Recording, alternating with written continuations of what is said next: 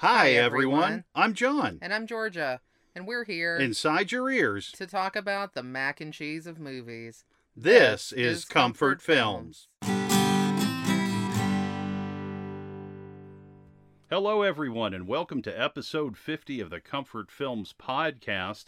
Tonight, we're going to be talking about 1978's Halloween and 1980's The Fog. This is week 2 of our John Carpenter horror movie series. Yes, it is. And since it was episode 50, which is kind of insane, we decided to beef it up with a double feature. We just gave it some roids, you know what I mean? We got it with a pit fighter, and it really got ready for the ultimate match. I mean, Georgia and I have really been going for it. We've been reading, we've been watching. We watched Halloween 3 times in a row. That is correct. 3 times in a row with no breaks. We watched the film, then we watched it with one commentary, then we watched it with another commentary.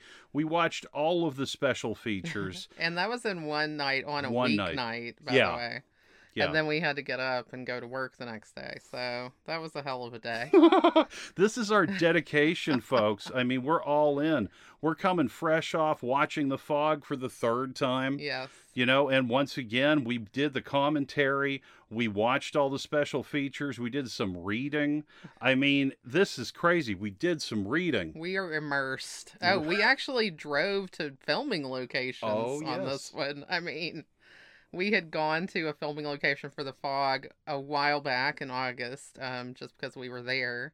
Because this is kind of shit we do on vacation. We're going up the coast. I think The Fog was filmed around here. We should detour and check out the lighthouse. I mean, yeah, we're losers 24/7, 365 when it comes to film. But yeah, so with this, we were like, the church is in Sierra Madre. That's only 25 minutes away. Let's go look. So we've really been all Carpenter all the time this week. Mm-hmm. But I think it's paid off. I mean, we were originally thinking we might do a bonus episode and all this kind of stuff. But John had this great idea of saying, hey, it's episode 50. Let's double it up. We can put Halloween and The Fog together because, basically they were shot with the same crew, Yeah, it's the same bunch of people. And I mean, it goes again to speak about John Carpenter, and basically feels like his traveling road show, Yeah. He's got Dean Cundey. He's got Tommy Lee Wallace. They're ready for action. We got Deborah Hill leading the charge. Of course. Where the hell would we be without Deborah Hill? Nowhere. Exactly. Because Deborah Hill makes such a huge contribution to all of these films. Yeah. And John Carpenter, of course, we love him. He's amazing. But I kind of feel in the discussion of John Carpenter, Deborah Hill gets left out a lot. And Deborah Hill was a writer, a producer. She went on to do a lot of things after her work with John Carpenter. She was a producer on Clue. She was a producer on The Dead Zone. She was a producer on Adventures in Babysitting. Yeah. There's just so much. She's amazing. And, I don't think I realized how much she did until we started watching these special features. And, every 2 seconds in Halloween particularly, it was Deborah Hill did this, she did that, she brought this, she was, Right. So it was pretty cool to do that. And of course, Jamie Lee Curtis appears in both of these movies. Yes, she does. So even though they are very different, they kind of have, a lot of the same bones in a way. Yeah, I think that's a very good way to put it. While you're wearing a skeleton shirt, and so am I. Yes. And we're in Halloween season. I mean, this just makes perfect sense, talking about bones. Yeah. And also smoking bones in the movie Halloween, which was very funny because when we listened to the commentary on Halloween with Tommy Lee Wallace, Nick Castle, and Dean Cundey, I wasn't sure which one of them said it, but they're like, yeah, we sold them that dope, that they smoked in that scene. I was like, wow. Yeah, they were talking about this sunset scene that they kind of did later to kind of insert into making more of a transition between day and night. And Deborah Hill shot the scene. Yeah, she directed the scene. Deborah Hill directed not only that, but also the iconic opening credit sequence where you see that pumpkin coming at you, you know, that dolly shot. I don't know about you folks, but whenever I would see that pumpkin on television as a kid, it scared the shit out of me. You know, it was just something I'm like, oh my God, the pumpkin's getting bigger. The pumpkin's moving. What's going to happen with the pumpkin? And they shot that in a garage because, you know, they're incredible. This is just something that these people did. They just worked together as one big team, and they didn't have a budget. Now, This film had $325,000 as a budget. Now, this is truly incredible. It brought in $47 million domestically and an additional $23 million internationally. So this really is like the beginning of slasher films because the box office return was so high. You know, one of the producers on the film, executive producer Irwin Yablans, talked about how someone actually called him and said, hey, how did you do it? And he talked them through the entire process. And these people went on to make a film called Terror Train, starring Jamie Lee Curtis, you know, as a slasher film on a train. The film was made in Canada. And according to Yablans, he's like, you know, they actually copied us pretty much shot for shot. You know, it really started a revolution in film because 2 years later, what do we have? In 1980, we have Friday the 13th, right? Yeah. And, you know, and then it's like we just kept going down the line. The whole reason we got Halloween 2 is Yablans was like, hey, you know, all these other people are making money off of our idea. We need to make a sequel. So they did.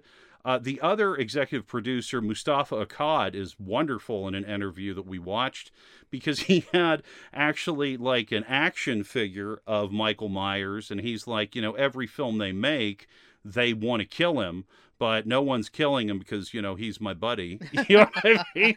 Well, and he made them a lot of money. And this movie originates a lot of like the slasher film tropes. You know, we have the final girl.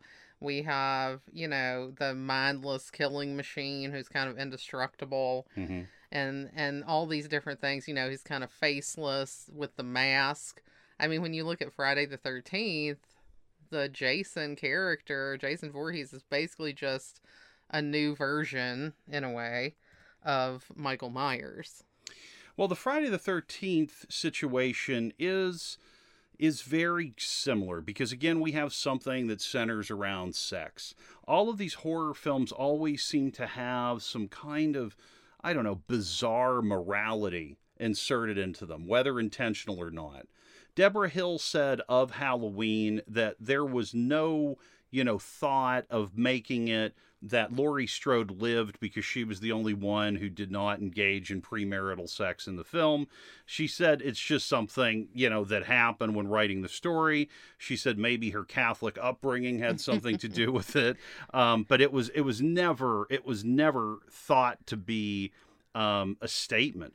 But in so many films, it's like, you know, they always want to show you the morality, right? Like the villain always gets the comeuppance, you know, and it's like, so, you know, this is bad. Don't do it. Well, you know? Horror films are very morality based anyway. And I think we'll definitely get into that on both Halloween and The Fog. Sure. But, you know, when we were looking at Halloween and looking at some of its roots, because of course we're saying, you know, this kind of originated it started the slasher film revolution. Yes. It may not be the first one, but it's kind of the first one that was this successful and that made people really want to copy it, which they did many, many times through the 80s. Yes.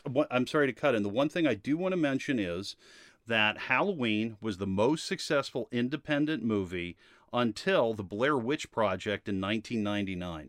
So that is a long time. It's like 21 years, yeah. Right? Yeah, so that is a long time to be able to hold that crown. Yeah.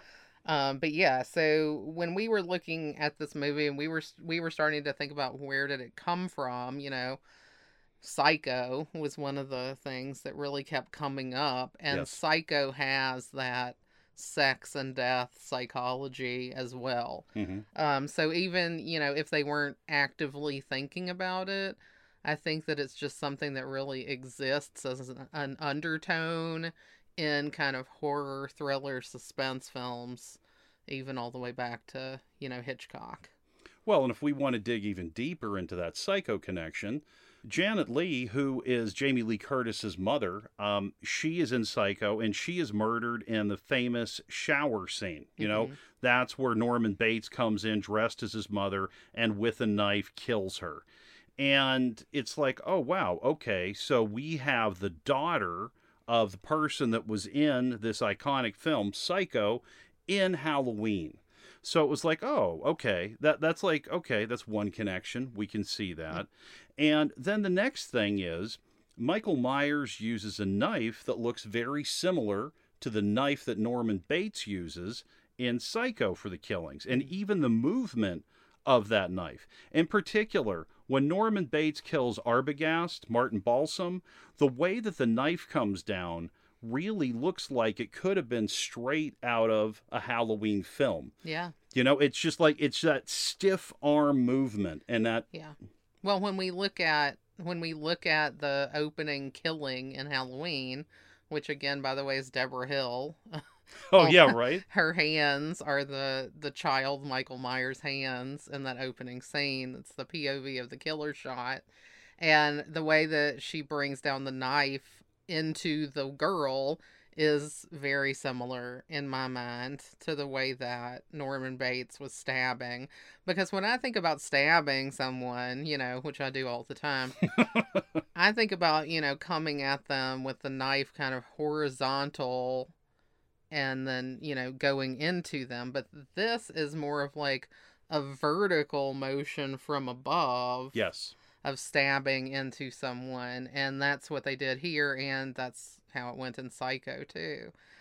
So I thought that was really, another interesting connection between the two, and another great example of how Deborah Hill does everything in here. Quick joke that I made when we were watching Halloween is there's a scene in the graveyard where Loomis goes to see, the grave of Judith Myers, Michael's first victim and older sister, and the stone has been stolen and there's like a hole in the ground, and I said to John, I bet Deborah Hill dug that hole. Because she did every other thing. Like every minute we were watching the commentary, these guys that were doing the second one that we watched were like, oh, Deborah did that. So I was like, okay, yeah, she dug the hole too. But yeah. And then Loomis, even the name, Sam Loomis, is the same name as Marion Crane's boyfriend in Psycho. So Donald Pleasance's character even has the same name. I mean, John Carpenter is very funny with names. Oh, anyway. Sure. Like, he doesn't like coming up with them. He said it in, like, this interview we watched. So he just names his characters after real people. Or in this case, he named it after a different character from Psycho, which clearly they owed a lot of credit to. Well, they got to actually finish the shot in Psycho, and I'll explain what I mean by that. I mean, in 1960, Alfred Hitchcock was not able to show nudity in that shower scene. And when young Michael Myers, comes up to kill his sister, his sister is topless. And so it's like they were able to get the nudity that Alfred Hitchcock wanted to get, and it feels like a continuation, of that work. And also, again, it's like promiscuity. When you look at Psycho, Sam Loomis meets up with Marion Crane in this, kind of seedy hotel, right? Where they meet and they have like a sexual rendezvous, right? Mm-hmm. And, they talk about getting married and they talk about the future. These things do come up. But it's like we've already seen Marion Crane as a person with, quote, loose morals, that stole. Right? It's just like, okay, and it's just like, she has sex, you know what I mean? She's not married. It's cool, guys. But, it's like they carry that over, I feel like, into Halloween. Because what sets off young Michael Myers. He sees his sister have sex. Well, he doesn't actually see them in the act. And actually, it would take a magician to see them in the act because, Michael Myers' sister and the boyfriend have sex in record time, like maybe 30 seconds, maybe a minute. I don't even think that long. I don't know. I mean, later on, PJ Souls' character Linda and her boyfriend Bob try to break that record by like having the shortest sex ever. And by the way, PJ Souls' character is Linda, so we have Bob and Linda, like from Bob's Burgers. That's incredible. I had a huge laugh at that. But yeah, that was another thing that happened in the commentary that was very funny, is that everybody was like, wow, that was a really quick sex scene. Yeah, everyone mentioned it. I love it because it's just like, yeah, it was like, that was fast. So it's like we have, again, a person that has had sex out of wedlock. She must be murdered. And that's what we get from Michael Myers. He murders his sister. Well, because that somehow sets him off. And that was the explanation that was given in Psycho, at the end of Psycho, after they've caught Anthony Perkins. They, were talking and explaining why he took on his mother's persona in order to kill. And they basically explained that he was, sexually repressed, and he had this attraction to Marion Crane that he had to kind of push down, or his mother would get upset, in his mind and kind of take over. And that's what happened. So, there's this real exact link being expressed here between sexual urges and death. And, it's interesting. It's interestingly done. And then, of course, again, we do it, later in the movie with the Annie character, who isn't, having sex in that. She hasn't had sex on screen like the Linda character, but the whole thing is she's headed, she's in the car headed over to pick up her boyfriend because that's what she wants to do. Right. So it's like, before she can even go for it, we're going to kill her. But she is like, halfway unclothed. Right.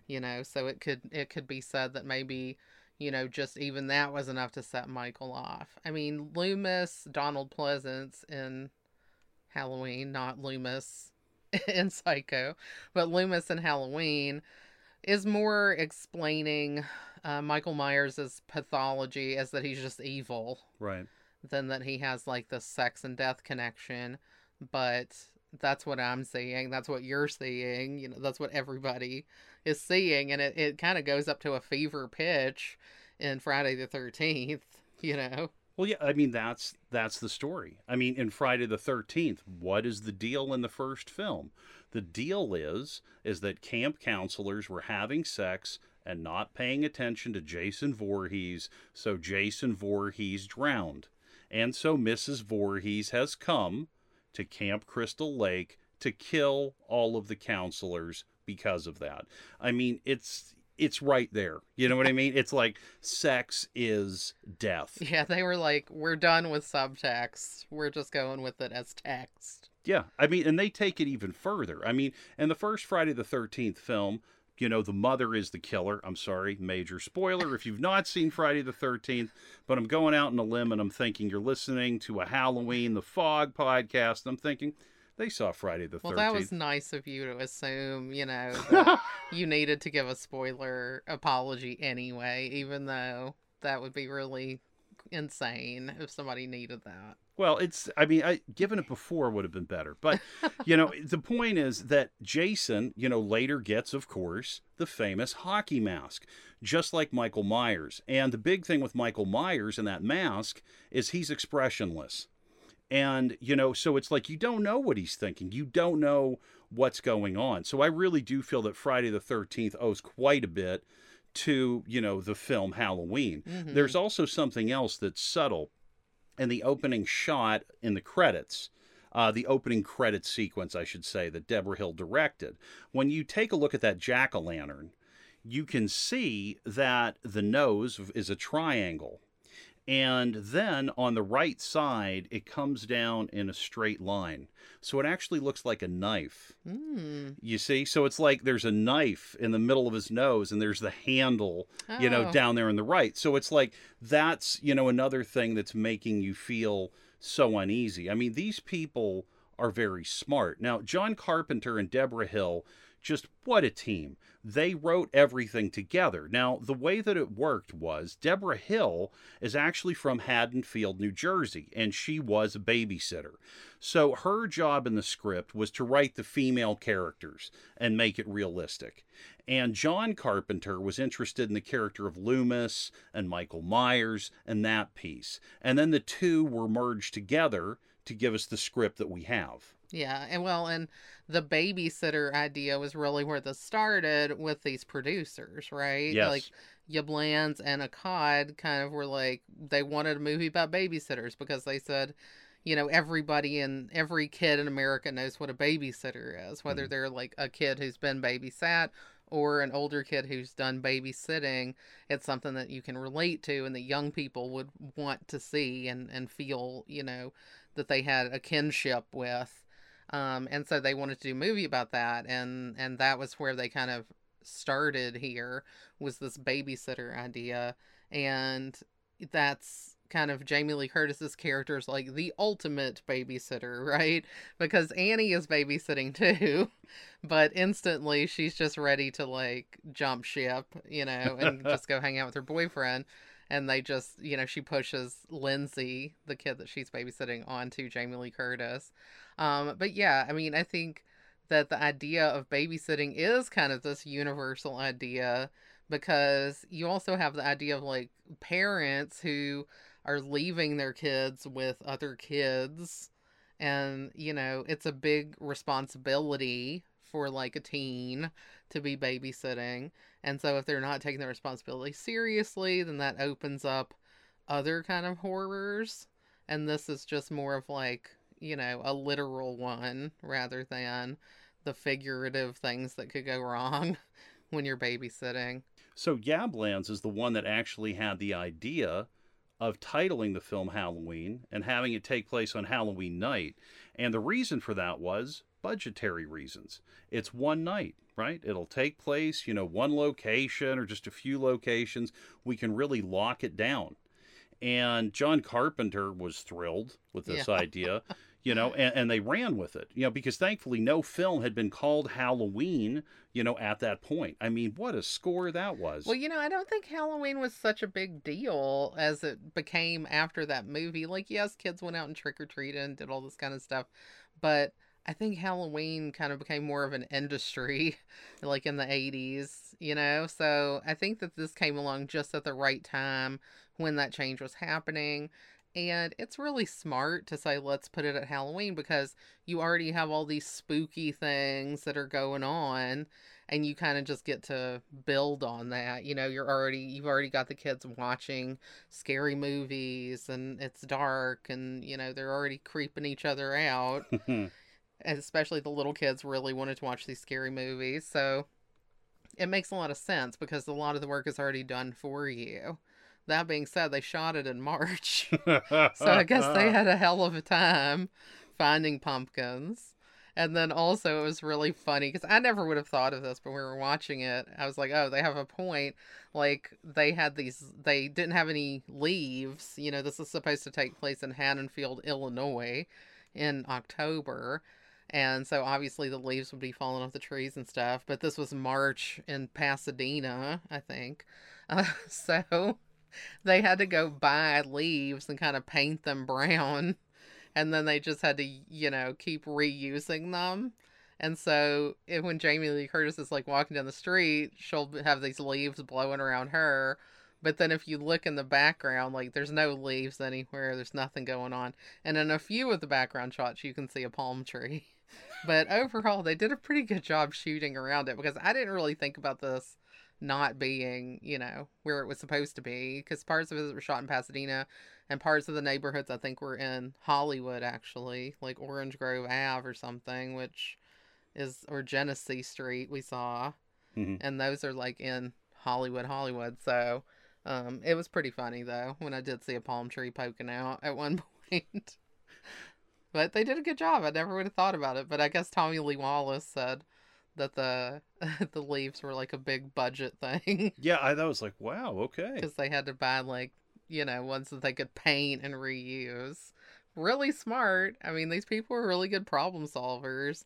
It was back to something we said last week that we really love. Like, they're kind of, John Carpenter has like this do-it-yourself kind of feel to things, but he would put together this team of people who all had that. Right. And I really like how you characterize that as being like, a road show, It does feel like, a bunch of young people, because these people were all young. They were like only slightly older than the teens who they were supposed to be, the movie was supposed to be about.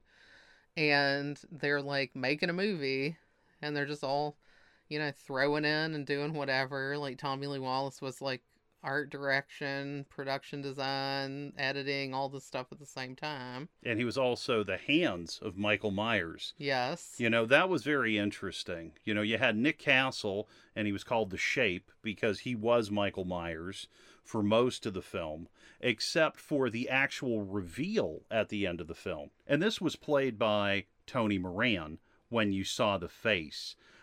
So it's like, yes, everyone had multiple roles on this film, even if they weren't credited for them.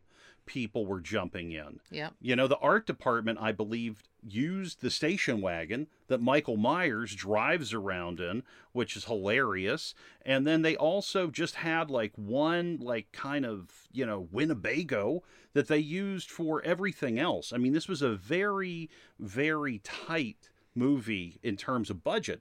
Now, one thing that I didn't notice when we went back through, maybe they corrected it, is this film famously left in the California license plates. Wow. And this was something that people gave a lot of static for years. So That's when funny. we watched it, I didn't see them. Did you? I didn't see them. I really wasn't, I don't know. I don't necessarily go to like pay attention to that kind of stuff. I mean, they were referring, like Jamie Lee Curtis was referring to like the camera shadow and that opening tracking shot. I've never thought about that once, but there are people who will watch a movie just to look for those goofs and things like that. Yeah. But, overall, again, there's a palm tree, but I didn't even think about that. There's no palm trees in Illinois in October. But, I was like, all right, I didn't think about it. They did a good enough job. And considering they did it with just over $300,000 is ridiculous. I mean, that's unbelievable that they were able to accomplish what they did on that shoestring. Well, the big thing in the movie was that John Carpenter said that he wanted to shoot the film in anamorphic widescreen. So 2:3:5:1. That was what one of his demands was. And all of his films, except his first film, Dark Star, and his last film, The Ward, were shot, like that. Also, there was a processing plant that he said he wanted his film developed at because they were the best in town. And he just wanted, really just the best product to go out there. Now, something that we should talk about is actually this opening shot. So the opening shot of Halloween. Okay, so we have this point of view shot of Michael Myers. Now, Michael Myers is being played, of course, by Deborah Hill, as Georgia mentioned. And this is innovative. This is using a Steadicam from Panavision. So it's called the Panaglide. And Days of Heaven and Halloween were two of the very first films to use this camera. So Steadicam, if you're not familiar with it, is something that was invented in 1975 by Garrett Brown. And basically it's like if you have a long stick that you hold vertically and you have like a camera stabilizer and you have the camera on top. So it allows the camera operator to move around holding this stick, and it's a smooth shot. So it's like you're floating. So in the beginning of Halloween, we go through the point of view of Michael Myers, and he goes up to his house. He goes around to the side of the house. He sees his sister and the boyfriend fooling around on the couch, and they decide to go upstairs. Then we see Michael go into the house, goes into the kitchen. picks up the knife. Now, that shot has Deborah Hill's hand going in, and it's also kind of out of focus, and that's because of the type of camera that they were using. They weren't able to have that part of the frame in focus. So it's something that hasn't been changed, and it's just accepted. So then we see Michael, he's coming around. We see the boyfriend after his, 40-second sex marathon, coming down the stairs, putting on his sweater. I mean, I don't think he did a good job, And I don't even know how they made it out of their clothes that quickly, but yeah, right. Apparently they did. It was, yeah. They had like breakaway Velcro clothes. It's just really fast, just like push button ejaculation. Boop, oh, done. All right. And so, the boyfriend leaves. Michael Myers goes up the stairs. And as he goes up the stairs, he sees a clown mask on the ground that he puts on his face. And he's wearing like a clown outfit. And again, we're still in this point of view. We're seeing through the mask. We see his sister, and she's sitting on a bench brushing her hair. She's in her underwear, and she's topless. And then Michael Myers murders his sister, or as it is in real life, Deborah Hill murders Michael Myers' sister. I mean, we kind of aren't looking at like the knife going in or anything like that, but there's a stabbing, there's blood, and yeah, she's like dead on the ground at the end of this kind of action. Well, and then we see Michael leave the house, go out the front door, and then Michael's parents arrive. And they take the mask off of him, and we're like, oh my God. And then when they take the mask off, it's when we switch to not being in that point of view anymore. And they do a crane shot, backing up from the tableau. Ooh. Yeah. So, that's nice. But the first of all of that up to the point where they take his mask off and they, reverse it, all of that is one unbroken shot. Well, they filmed it that way, but I actually do think there's one, possibly two cuts. You're right. You're right. There are two cuts, but it's filmed to look like this unbroken kind of tracking shot. Yes. They did a cut when he picks up the mask. Yes. And I think that they may have also done a cut during the murder. Okay. Or just right after. But it's meant to, what I was trying to say, which I did not, is that they made it look like it was just one continuous kind of shot. And that's really interesting because that goes back to multiple things.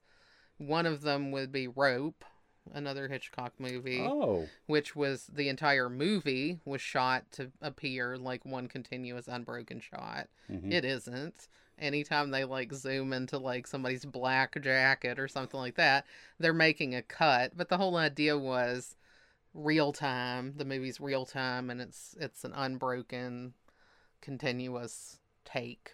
It's also interesting because they did film it, as one take, and the camera crew and everyone was changing everything, moving everything out of the way as fast as they could to make sure that when the camera came back around, they were okay. That blew my mind. Yeah. That totally blew my mind. Yeah. Teamwork. Because they were saying that, like, they come around so they start at the front of the house, they move around to the side and are looking into the window.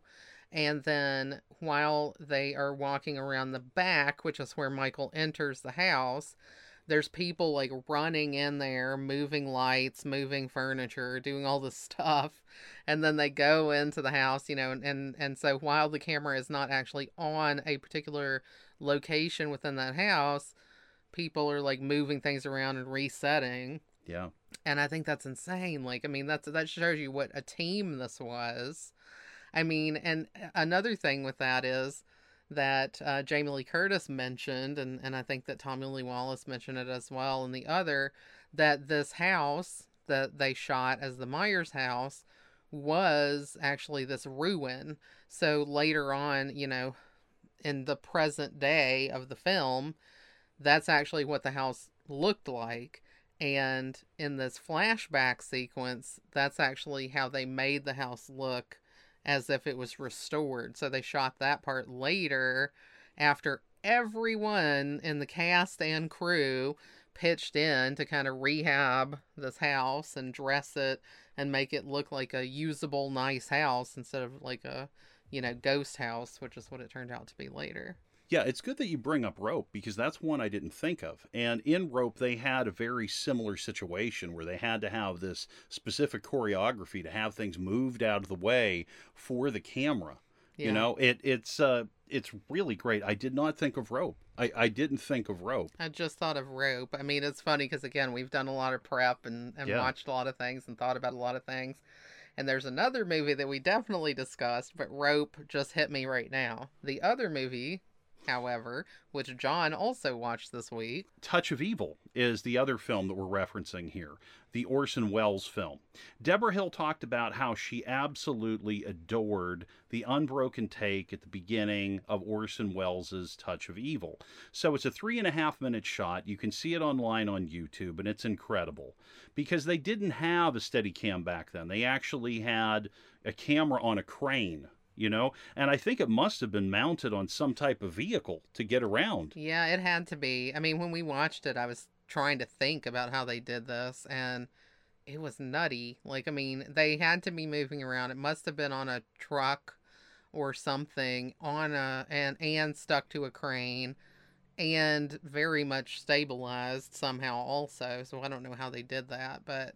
And this is an older movie, so it's like this is definitely pre-Steadicam, like you say. So I don't know. But it looks phenomenal, and it is a very long shot that just keeps following like this car, through the street. There's so many people in this shot, walking like pedestrians, and cars and other things. So it's like choreographed to the hilt.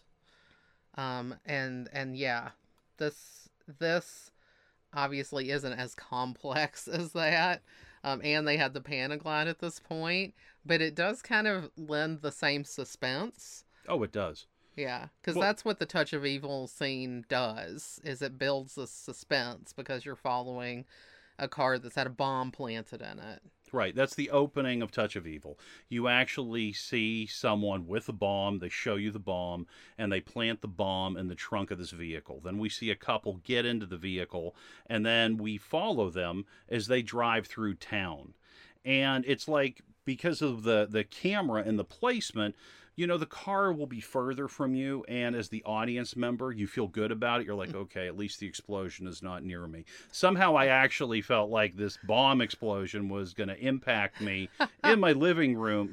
What? I mean, this is 1958, so like, what, 62, 64 years later, whatever. I can't do math, but you get the idea. So it's just like really crazy that they have this. And then they actually run into Charlton Heston and his wife. Guess what? Played by Janet Leigh. Yeah, Janet Leigh just popping up everywhere. Right? It's incredible. So it's like, okay, we have Janet Leigh again, and there's actually a border crossing. They're coming from Mexico into the United States. So they are stopped at the border, and the tension just keeps building.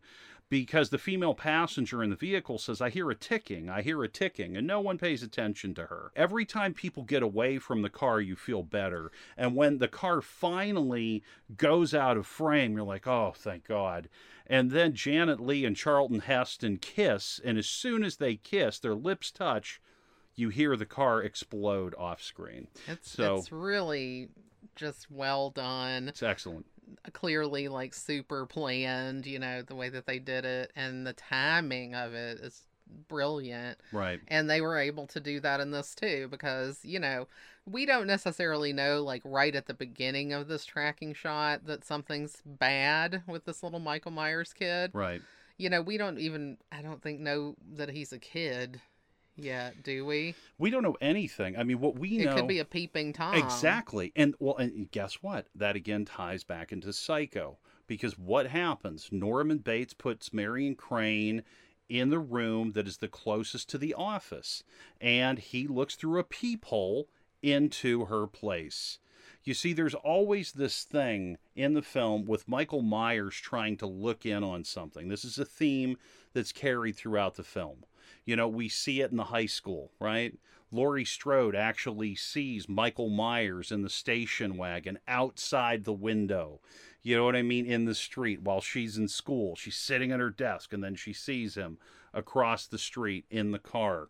And it's just like, wow. You know, there's a lot of this kind of peeping Tom voyeur kind of thing happening because Laurie Strode keeps seeing Michael Myers everywhere. He appears from behind a bush, then he disappears. You know, it's weird. And again, we have that same sexual frustration. Yeah. You know, it's, yeah. Or repression or whatever we want to call it.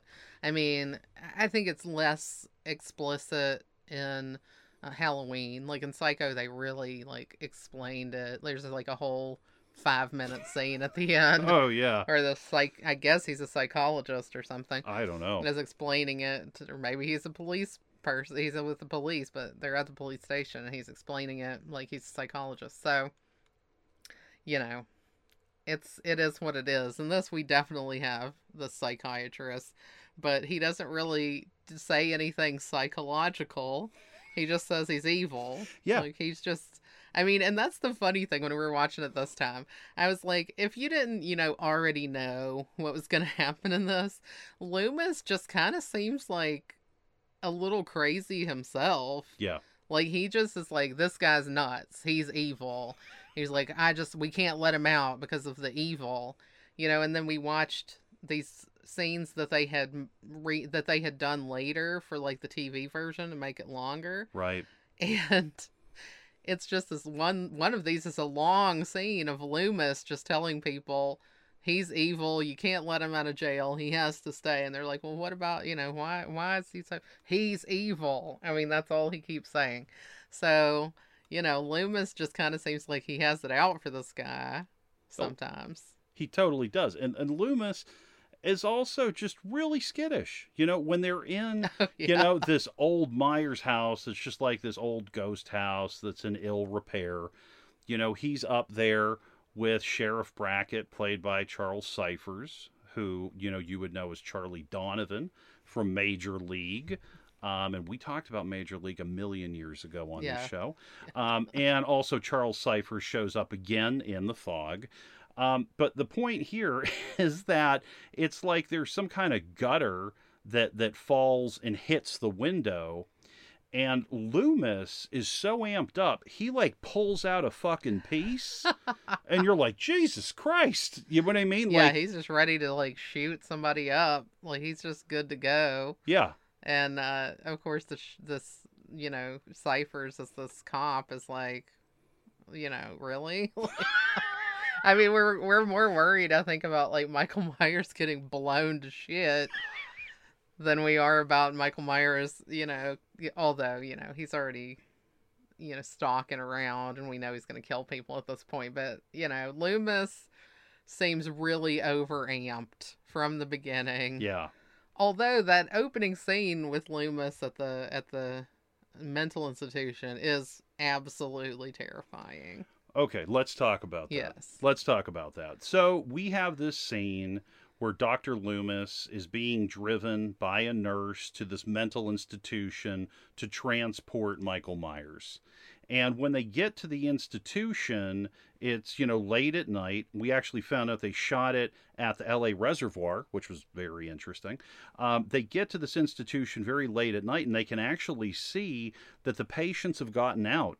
You can see, you know, like their nightgowns, you know, like these gowns that you'll see patients in just walking around, these Johnnies. And in the light, it's terrifying. It's ghostly. Yes, yeah. yes. And they're just walking around like zombies. You're like, oh my God, what is happening here? And what ends up happening is Michael Myers is actually in this crew. Michael Myers, or the Shape, is played by Nick Castle at this point. And so he's wearing this Johnny. It's 3 a.m. He said it was freezing. And, you know, he didn't know this part. But Dean Cundy, the director of photography said, "Okay, turn on the hoses." And like, so they just started shooting them, with cold water to make it look like it was raining. And he said, Nick Castle said he could just feel the cold, because it was just like this thin Johnny and it just goes through. And he had to actually jump up on the roof. And it's very scary because you can see him, just for a split second. You're like, oh my God, it's a very, very frightening scene. And then what happens is we actually have Tommy Lee Wallace playing the hands of Michael Myers because, that's what he does. And he comes down and he hits the window. Now, the window smashes. Michael Myers is supposed to have this superhuman strength. So the way that they achieve that is they actually put a wrench in Tommy Lee Wallace's hand. And so when he hits the window, that's what makes it crack. But it's edited so well that you can't really see it. Like, we didn't pause it, but we watched it 3 times in a row, and I didn't see any wrench. I didn't see anything. So, Michael Myers manages to steal the station wagon, which is, again, fucking incredible because he's been in this institution since he's been a young boy. He knows how to drive. He really is great on the road, clean driving record, I mean, that was what I didn't understand either. Like, how does this guy drive? I think somebody talked about that in the commentary too. They're like, when did this guy learn to drive? Who taught him? And it was and I think they even say it in the movie. When Loomis is like, put a hat on it. Loomis is like, how did he drive? It's really funny. And then, he's just driving around town like the whole time during the day. And you're just like, oh my God, really? I never think about that until I watch the movie again. I never think about like Michael Myers behind the wheel. Because, I mean, it kind of doesn't. Like, it just doesn't register to me. Like, you just think of him as, like, this person walking around. Like, Nick Castle does an amazing job of making his movement seem very unreal. Mm-hmm. It's almost like when we talked about Terminator 2, and we talked about Robert Patrick as the T-1000. Like, he has those bird-like kind of movements, or animal-like movements. And that's what I feel like here. Like, his movements are predatory and more like animal than human, but somehow he's still driving a car. Do you think he's jamming out to tunes? That's what I want to know. Do you think he's jamming out? That's a good question. Like, is he just silently riding in the car? Did he stop and get a burger? Did he get a sandwich? Did he talk at the drive-thru? Something happened. Like, he definitely killed that guy. We have he like hooked in with some truck, like a pickup truck guy, right? And killed that guy and stole his clothes so that he wasn't wearing the Johnny anymore. Yeah. So how did that happen? Did he pretend to be stranded on the side of the road and call, for roadside assistance? Like, how did that happen? I'm not sure. I'm not sure how that went down. Yeah, we didn't see it. We didn't see all those moments. But, that would be a great sketch or movie. Like, the unseen part of Halloween where, Michael Myers is driving. Because they mention that it's not close. Like, the place where the mental institution is not right next to Haddonfield. Like, he had to drive for an hour or something to get there. So what happened on that? What if he had to go to the bathroom and, like, you have to ask for the key for the bathroom? What would he do in that situation? Well, and he didn't have the mask on at that point. He didn't get that until he got into town because we find out that he's, like, robbed the hardware store. I guess it's a hardware store or a general store or something. Yeah. Why the hell does a hardware store have a Halloween mask? I don't know. You never know. I mean, if it's a small town, I guess they may have just been like a general store that sold everything. But, he's still just regular looking guy, but in a Johnny during that drive. So I guess he could have just gone in and, indicated he needed to go to the bathroom somehow if he needed the key. Point to his crotch or something like that. Like, I'd like to see, like, just... Michael Myers just like taking a shit in the bush. You know what I mean? Like, what happens? But yeah, I think these are important questions to ask, guys. Yeah. These are inquiring minds want to know. Michael Myers drove a lot. He had to get gasoline. You know, he had to do normal things, and people. What I'm saying, roadside assistance. How did that tow truck kind of pickup come out there? Who knows? Who knows? Because it was right next to a payphone. Right. So maybe he did call roadside assistance. I wonder what he says. Do you think he joked around a little? Do you think there were any jokes? I have no idea. Like, hey, I'm stuck. Yeah. That sounds like he's Norm Macdonald. God. What if he sounds like Norm Macdonald as an adult? That takes a lot of the fear out of it, doesn't it? But it adds a lot more joy. It adds joy. Oh, my lands. But what he does, you know, at that hardware store is they say he takes rope and he takes a couple knives and he takes that mask. And then, you know, he's kind of set up. And I feel like he does kind of, you know, abandon the vehicle, you know, because then he's just kind of on foot. He's hoofing it. Yeah. And he feels comfortable at that point. Well, he's going around the backyards and peeping again, so you can't really drive the wagon up in there. No, I think he would have. I think that he really liked the performance of that station wagon. And I also love the fact that it says on the door for official use, you know, or for official use only.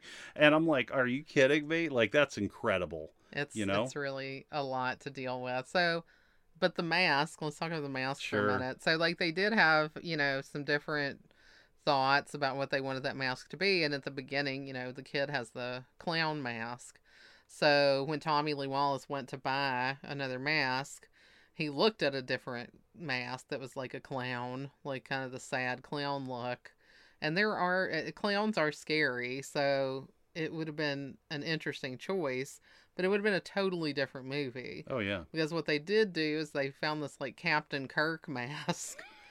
And they kind of changed it up. Like, they kind of changed the color to paint it just completely white. And they took some of the hair off the side and things like that. And so it's not, in my mind, recognizable in any way as Captain Kirk anymore. No. But it does, like what you had said before, it's, like, very expressionless and, like, dead looking. And that, I think, was really successful. So it's one of those happy accidents that we talk about where people aren't really sure what they're going to do. And then they just, you know, randomly make some weird decisions and it turns out to be fantastic. Yeah, because they opened up the eye sockets and they made the hair more wild, you know? Yeah. And I think, like, making the hair wild is a bold choice that really worked out because, I mean, he could have looked like a troll doll, you know?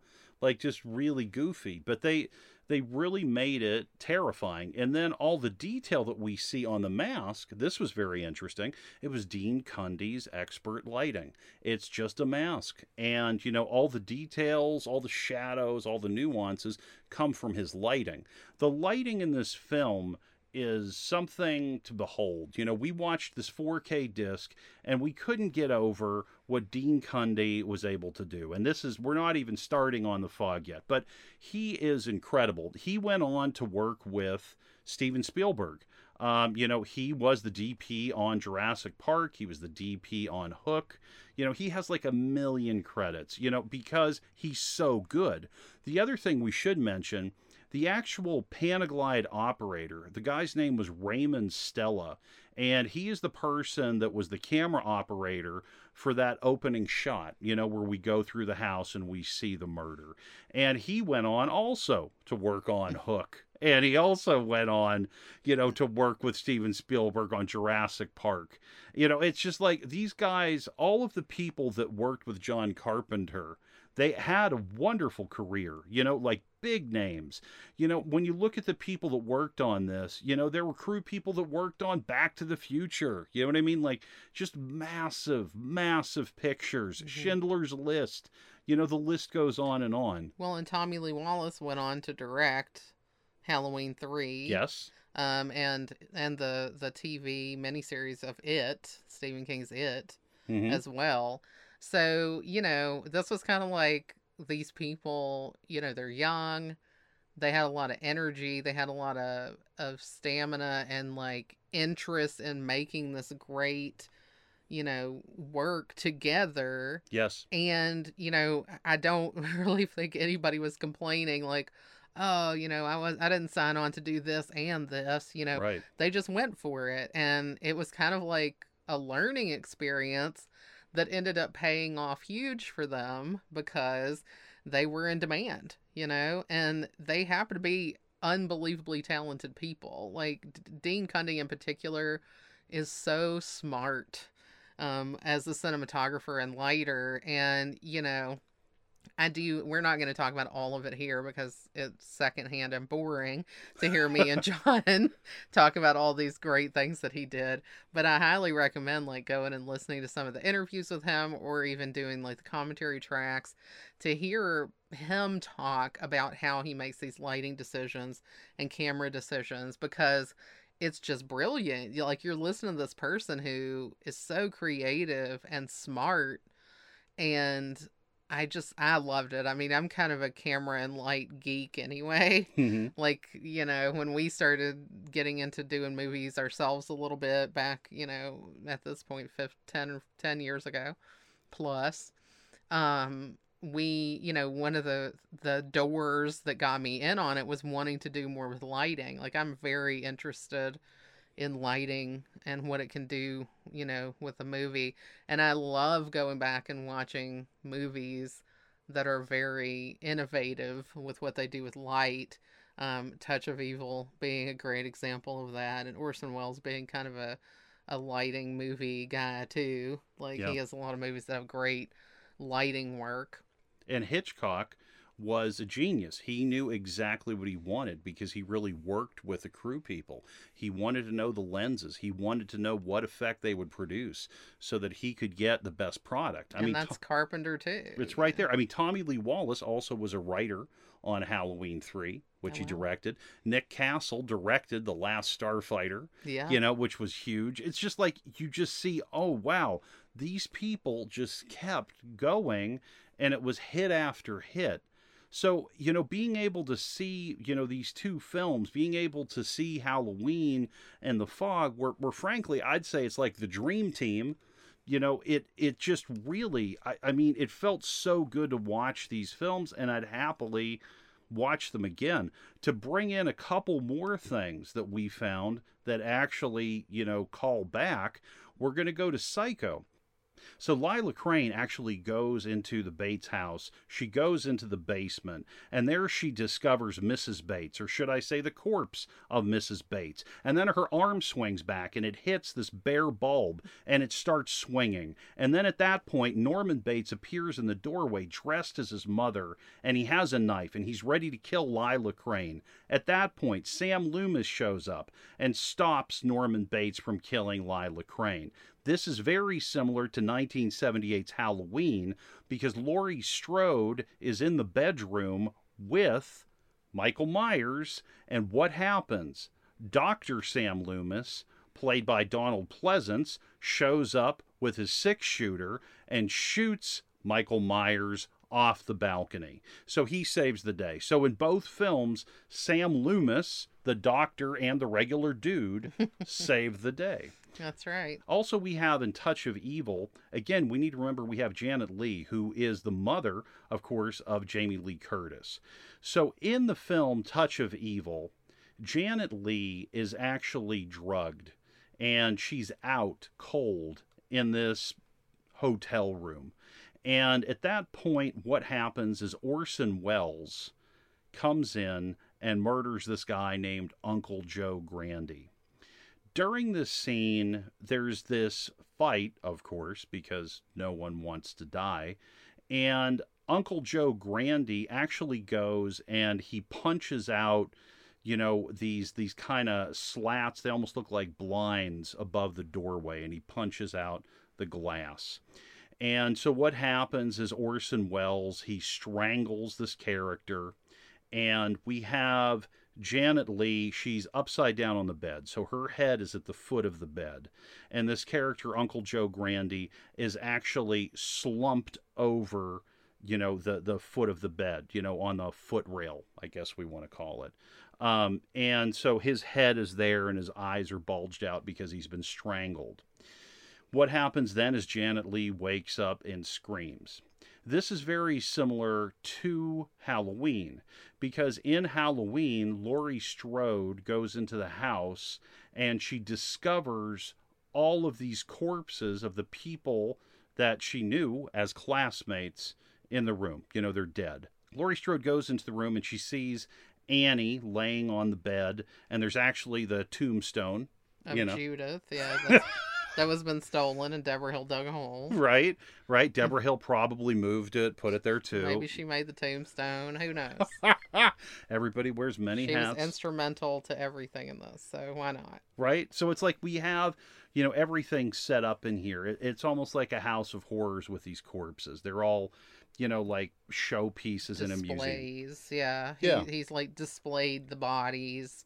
And yeah, there's a definite body display thing going on with Grandy and Touch of Evil. And you actually have like a light flashing kind of thing going on in that scene also. Yes, you do. So just like in Halloween and also in Psycho with the bear bulb swinging and in Touch of Evil, it's more like, I guess there's some kind of a flashing sign maybe outside the room that kind of is randomly illuminating that room, too. In Halloween, in the final scene, Laurie is in the bedroom, and she goes into this closet, and she ties the doors shut with a scarf, and she's cowering in the corner. And just like Uncle Joe Grandy punches out these blinds, we actually have Michael Myers punch through kind of the blinds of the closet door. And when he does that, he hits the bear bulb, just like in Psycho. So we have that swinging light bulb in the room. And so it's like, okay, we have our callback to Psycho. Of course, we have, the massive knife once again. So we have that. And yes, we do have, the flashing light that you mentioned in Touch of Evil. And that is actually very similar to a sequence in The Fog that we'll get to. It is. Yeah. There's so much. They're all like very much tied together. There's one last point that I have on Halloween that I do want to bring up. Orson Welles strangling Grandy, with this cord is very similar to Michael Myers strangling Linda in the bedroom in Halloween. Yes. It's a very similar situation. And they're in a house in Halloween, and we're in the bedroom. And then we're in this motel or hotel in Touch of Evil. But I mean, the bed is there. It's like, it's one room for everything. Well, yeah. And we do think of Michael Myers in terms of being a stabby boy. But he also strangles a lot of people in this movie. So he does like the strangling. And if I can just say one more Hitchcock movie, because boy, I haven't done enough. Frenzy. Yes. Is a Hitchcock movie where you have this sexually, off-kilter dude who strangles women with neckties. So, again, it's all the same kind of stuff going around and around and around. And, it's really interesting just to look at it that way. I think that Orson Welles in Touch of Evil uses pantyhose. I think it was pantyhose that he grabbed. I could be wrong. If I'm wrong, I'm sorry. But I think that it's pantyhose that he uses to strangle Grandy. And because Janet Leigh is not, she's kind of like half dressed or whatever in this bed. Yeah, she's drugged and she's out, and I do think that you're right that she's kind of half dressed. Because they were trying to make it look like she was on some drug binge. Yeah. She was really loading up on marijuana cigarettes. Well, then they shot her up, too. It was really creepy. It's a weird scene. But what killed me is that they just kept acting like, they're like, yeah, we left some cigarette ends or whatever around the room, like her crazy marijuana smoking was really doing it. Yeah, the marijuana stubs we found, and it's wild. And the bad guy's like, we blew the marijuana smoke on her, It's yeah, like, okay. Yeah, that was it. Like we're really seeing her as like some crazy craven drug user because they blew marijuana smoke all around the room. Once again, though, what are we doing? We're looking at morality. Yes. We're saying that she is a person that's having extramarital sex and that she is using drugs. Yeah. So she is not part of the program. Yep. And needs to be punished. And that's, they're using that in that movie. So, yeah, lots of combinations of different things. lots of homage here. Right. But really done well. Yes. Because they take, these things from these old movies and kind of create a whole new thing with it that then ends up being copied, over and over again. Right. Like, yeah. John Carpenter, a lot of people borrowed his homework. You know what I mean? So one thing that we didn't talk about yet with Halloween that is a good segue into the fog is the music. Oh my gosh, how did we forget that? So the score of Halloween is like mega iconic. Yeah. You can't get it out of your head. And that is, of course, John Carpenter. It's that like piano, like staccato kind of thing that just keeps playing over and over and over. And now it's like stuck in my brain because we watched it so many times in one day that time. But I think that the music in that movie is so crazy meaningful and it sticks with you so much. And like, it's again disturbing. The speed of it and the sound, like the kind of shrillness of it, are really well done. And at the same time, it evokes like this feeling of nervousness and suspense. Mm-hmm. And in The Fog, it's slightly different, but still kind of similar in a way. Like, the music isn't the same, but it's close. Yes. It feels like it's the next generation of the Halloween theme. But going back to the Halloween theme, what's very interesting is John Carpenter said that his father taught him on bongos kind of this 5/4 rhythm. And when it came to record the Halloween theme, that's what he went back to. So it's so amazing. It's like, in a way, his dad wrote the Halloween theme. Isn't that incredible? Yeah, and I think that's really awesome. I love that. And I think that the difference between the Halloween kind of version of the score here and the Fog score is that the Halloween one is very sharp. It is like that very staccato, very like rhythmic piano. And then in the Fog, it does feel a little bit more diluted. Yeah. And that fits with like the Fog. Absolutely. It's kind of like you're hearing that same music, but through a fog or filtered through something that's like slowing it or making it less sharp. And I love that. I think that's so smart. It's brilliant. I would say that the Halloween music, again, goes back to Hitchcock and Psycho, because Bernard Herrmann wrote the Psycho music, that dun dun dun dun. Yeah. And it's like both the Halloween music and the Psycho music make me think about stabbing. Yes, and actually Carpenter referred to Herrmann and said that he was a big influence on him. That's awesome. It's really awesome. One other thing, musically speaking, before we move on, that's pretty interesting, is the band the Coupe de Villes. Now, the Coupe de Villes is made up of John Carpenter, Tommy Lee Wallace, and Nick Castle. They have a band, and their music appears in a lot of John Carpenter's films. Yeah. Okay, so like in Halloween, we hear Don't Fear the Reaper, and then the other song we hear is from the Coupe de Villes. Oh, okay. Yeah. I knew they were in The Fog, mm-hmm. because Stevie Wayne mentions them and says, I'm going to play one by the Coupe de Villes on her radio station. But I didn't remember they were in Halloween also. I didn't either at first. I had to look it up. I was like, wow, there's so much with all of the people involved in this, and all of them are geniuses that could individually build rocket ships to the moon. They can do anything.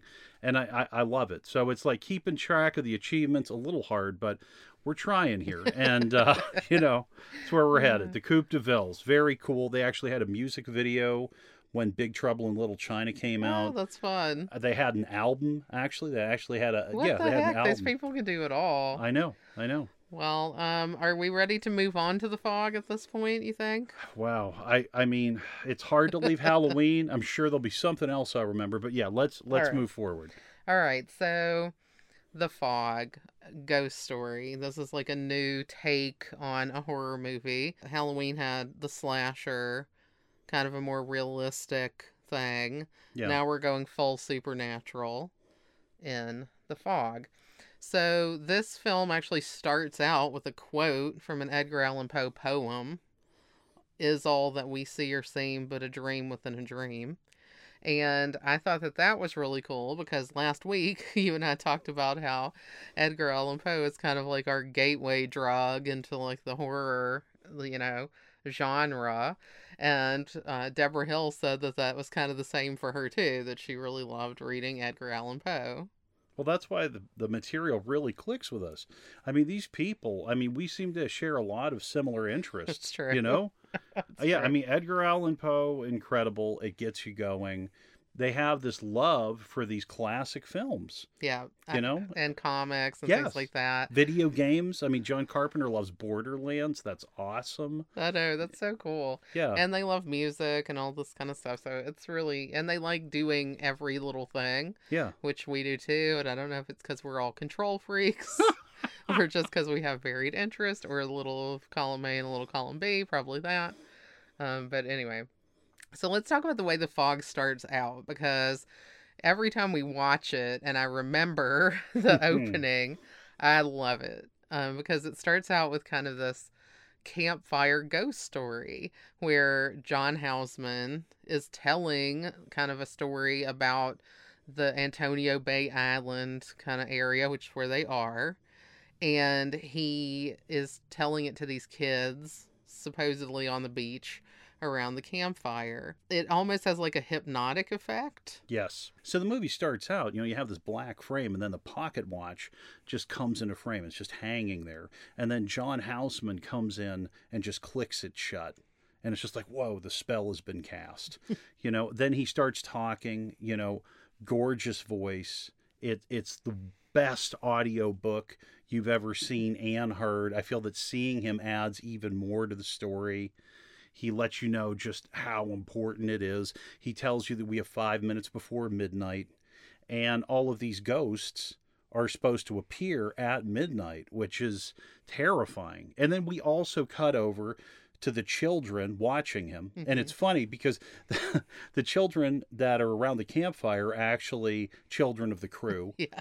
Right? I think it's like Dean Cundy's kid is one of them that's out there. There's some different ones. And to keep that hypnotic thing going, they have that electronic zoom, it feels like. It doesn't feel natural on the word suddenly. They just zoom in to John Houseman, and it doesn't feel natural. It doesn't feel like it was done by a camera. It feels like some kind of like alien robot was watching this, was like, let's check this out, That's funny. Yeah. Well, and he's dressed like an old ship captain, kind of. Oh, yeah, that's true. For some reason. I don't know. He drove the kids out there, little midnight ride. I like that there's just a bunch of kids out at midnight with this old man. Oh, yeah, it's fine. What are they doing? Nobody knows. We're just going out with John Houseman, Ma. Well, and of course, they didn't shoot this at night. This was, even though it seems very much like a location shot, they shot this, on a set with, kind of fabric or whatever. Duvetine, yeah. And it was bales of hay. Mm-hmm. And Tommy Lee Wallace, production designer, also doing some editing duties. This guy's everywhere. Jack of all trades. Yeah, incredible. And Coupe de Villes. Right? Just keeps it going. But I really thought it was on the beach. And in one of the commentaries, when people were like, that's not at the beach. Yeah. It feels like the beach. The campfire's perfect. The atmosphere is perfect. John Houseman's perfect. It feels cold. It does. You have the sense that it's cold. But it was funny, like we're watching outtakes of it and he forgets his lines. Yeah, it was He's just so like, good. oh shit. I love it. And I love how the camera goes up. Yeah. When we're done, we go up into the black, and then we come up right at Point Reyes, right at the water, right at that coastline. That Stinson Beach area, which you and I have actually been to. Yes. And it is such a great location. Like, they couldn't have picked a better spot. No. For this story, because it just fits perfectly. Yeah, and it has that lighthouse. Yeah. How could you go wrong with that lighthouse? And the fact that we have a DJ in a lighthouse, that's something I'm never going to forget. No. Why would that happen? Who knows? but I love it. Me and too. It works. Like, it's such a smart idea. And the lighthouse that they chose to shoot at, because they went to different lighthouses, Right. you know, in the North California coast looking for the right one, and they picked this particular one in Point Reyes, but it is different. It's like a squat little building, Right. not like, you know, your tall column one that you usually think of, or that I usually think of when I think of a lighthouse. Mm-hmm. This one is like down a long series of stairs, which you actually see, you know, Adrienne Barbeau walking down while she's listening to her promos that she just got in the mail. And it's like this squat little building at the bottom of those stairs. And it has like the Fresnel light, which is what lighthouses have. But it's not like in this raised kind of tall building, so it's different. So what's also interesting about that lighthouse is the interiors are set. We're not at the location. And again, when you're up top in that lighthouse with the windows, I feel like we're on the beach. Yeah. I mean, it's such a well done film. I mean, and all the things that we get to see that actually happen at the radio station, like the board that sweats water and then explodes. Yeah. I mean, just incredible. And that weird voice, that murmuring, scary voice. Oh, yeah, that is creepy. And I didn't notice that really every single time we've watched it, but this last time it really hit me, and I was like, ugh. Yeah, that's it. There's just so much in this film. And for me, I just found myself loving the frame so much that I found myself somehow not always hearing the words. Like I could hear like a musicality to the dialogue, and I'm like, that sounds nice. And I'd just be exploring the frame. I'd be really curious. It's a beautiful looking movie. Again, we have like the Panavision, like anamorphic widescreen shooting that Dean Cundey does. And he just makes it look so beautiful, even when it's another fairly low budget horror film. I mean, this had like triple plus, I think, the money that Halloween had. The budget on this was around $1 million, and then they spent another $2 million on marketing. But, you know, we're still talking $1 million horror film, which is not a lot of money, even in 1980. No. So, you know, what they're able to do with that, though, is pretty amazing, because they have this anamorphic widescreen, which makes it much more kind of majestic than, you know, your standard spherical lens shooting. Well, the whole story in The Fog is centered around the town's centennial. And that is such an interesting topic to bring up, because so many times when we talk about ownership of land in the United States, it's like, who did we get that from, and how did we obtain that? Good point. Right? And I feel like John Carpenter, you know, and Deborah Hill were tuned into that when they were writing this, because the whole story is that this town was able to be established because they robbed some lepers that they tricked to their death. Yeah, like one of the guys who had leprosy was this guy Blake, who was a rich person, but he had leprosy, and this was before it was able to be treated. And he kind of made a deal with Father Malone, right, of, you know, the 1800s version of Father Malone. And, you know, they agreed they were going to be able to set up this colony. But then all of the townspeople changed their mind because they were afraid to have this disease so close to them. It was only going to be a mile away. And they conspired, you know, to set up that fire to mislead them and have the boat crash. And then they also stole all of their money. Yes. And that's how their town was able to be made. Yeah. And like we were talking about with like the children's story feel to this, that part kind of brings in this EC Comics feel. And John Carpenter was like a big fan of these EC Comics, and he kind of was really into like this just desserts kind of story where people do something bad and then they get their just desserts visited back upon them. So this isn't just a ghost story, it's a revenge ghost story. And it's like the sins of the father being visited on this new generation, because these ghost lepers, I guess we'll call them, have come back 100 years later to take out like 6 descendants of the original conspirators. Yes. And, you know, we learned that from the current day Father Malone, which is Hal Holbrook. Now, the funny thing to me is that Creepshow is like EC Comics also. Yeah. And the movie Creepshow, which came out a couple years after this, had Hal Holbrook and Adrienne Barbeau and Tom Atkins. And quite a few of the stories in that are this Just Desserts revenge horror with ghosts and stuff. So I really love that. It's nice they're able to bring around this horror film in a different way than Halloween. Yeah. I love Halloween so much, and the more I think about it, the more I love it. But, you know, I don't want to go back and because I could do another hour and a half on Halloween. But with that being said, there's still something about the fog that I love even more. I think maybe it's simply the fog itself is so gorgeous. You know, when we see, you know, Point Reyes, you know, we can see just this beautiful location, you know, and at Stinson Beach, you know, you can just see this water and it's gorgeous. It's amazing. I mean, there's one shot, I think, that's almost right at the end of the movie where you can really see like the anamorphic widescreen because it almost gives a horizon effect to the ocean behind the lighthouse. You pointed that out, yeah. And it's absolutely gorgeous. And we actually took a picture like that too because it's kind of unbelievable. It's just all this ocean for as far as you can see. And there's rocks, you know, and this little bitty lighthouse building.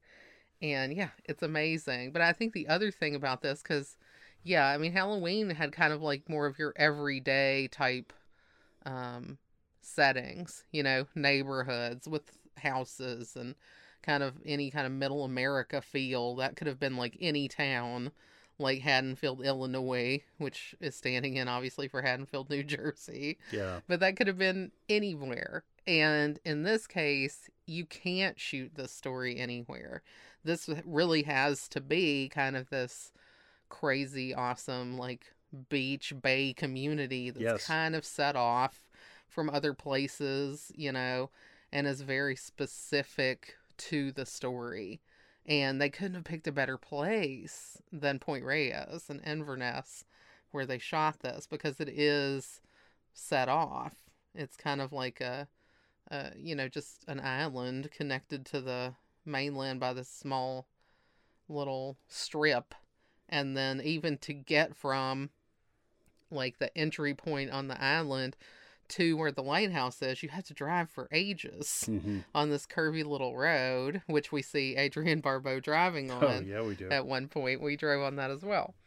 But I love that too. And I think the other thing, besides like the really kind of awe-inspiring location that is richer about the fog, is that I feel like we get to know the characters better. Yes. You know, in Halloween, we get to know a few of them. Like, I feel like we do understand Laurie Strode very well. We get to know Loomis, although, I mean, Loomis is like a one-trick pony. All he wants to tell you is how evil Michael is. You know, we get to know Michael Myers a little bit. But in this, I feel like in the fog, we really dig into people a little bit more. And we get to know who they are. And it's funny because these bad guys who are really getting revenge, and they're not really bad guys, they're victims, they only want to take out 6 people. They aren't trying to like lay waste to the entire Antonio Bay community. Yeah. They just want to get revenge on 6 people, like the 6 people who killed them. So there isn't as, you know, it could have gone wrong. And I think that they were a little bit concerned about it going wrong because maybe you weren't worried about everyone in the movie getting killed. Right. Because they were only looking for 6. And Hal Holbrook, as Father Malone, keeps saying, you know, they want the original conspirators. You know, so they're like, well, Jamie Lee Curtis's character, Elizabeth, just showed up in town. So is she really in danger? But she is. I mean, you know, they go after her. So I thought that was a little wobbly sometimes. because I certainly felt like everybody in the story could easily be in trouble. I feel like the lepers, if they were able to get a piece of you, they were going to do it.